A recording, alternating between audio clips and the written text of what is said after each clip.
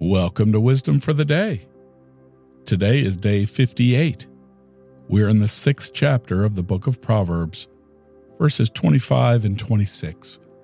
From the New Living Translation. Don't lust for her beauty. Don't let her coy glances seduce you. For a prostitute will bring you poverty, but sleeping with another man's wife will cost you your life. In Proverbs 6:25 through 29, Solomon explains about punishment. A husband will punish the man that sleeps with the husband's wife. In the same way, our evil behavior leads to punishment. God will always punish our evil behavior. There are punishments in this world, for example, prison. The Bible teaches us about heaven and hell after we die.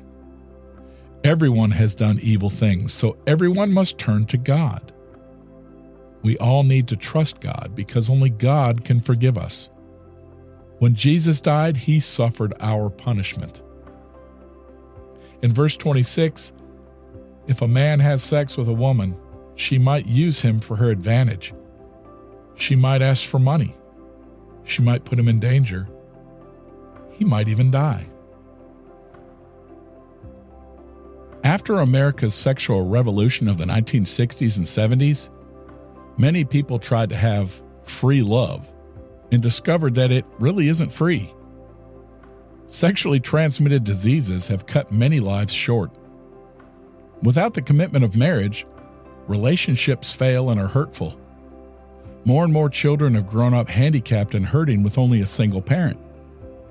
Depression and suicide have become epidemic. The statement that a prostitute reduces you to a piece of bread implies that prostitution demeans the wonderful gift of sex of creation into being just a business deal. I'll have a Big Mac and a side of nookie. Some people are uncomfortable with Proverbs' emphasis on keeping sex within marriage. However, considering the sexual immorality rampant in the United States, this emphasis is needed today more than ever. So let me ask you, pornography over the internet wasn't available when Proverbs was written. I'm sure it should be included with the warnings about prostitutes. What do you think? Well, that's all for today, but I'll be back tomorrow to fill your mind with more of God's wisdom. In the meantime, you can find more wisdom at our website, wisdomfortheday.org. Catch up on past episodes or leave me a voice message telling me how you enjoy the show. If you did enjoy it, please tell someone about it.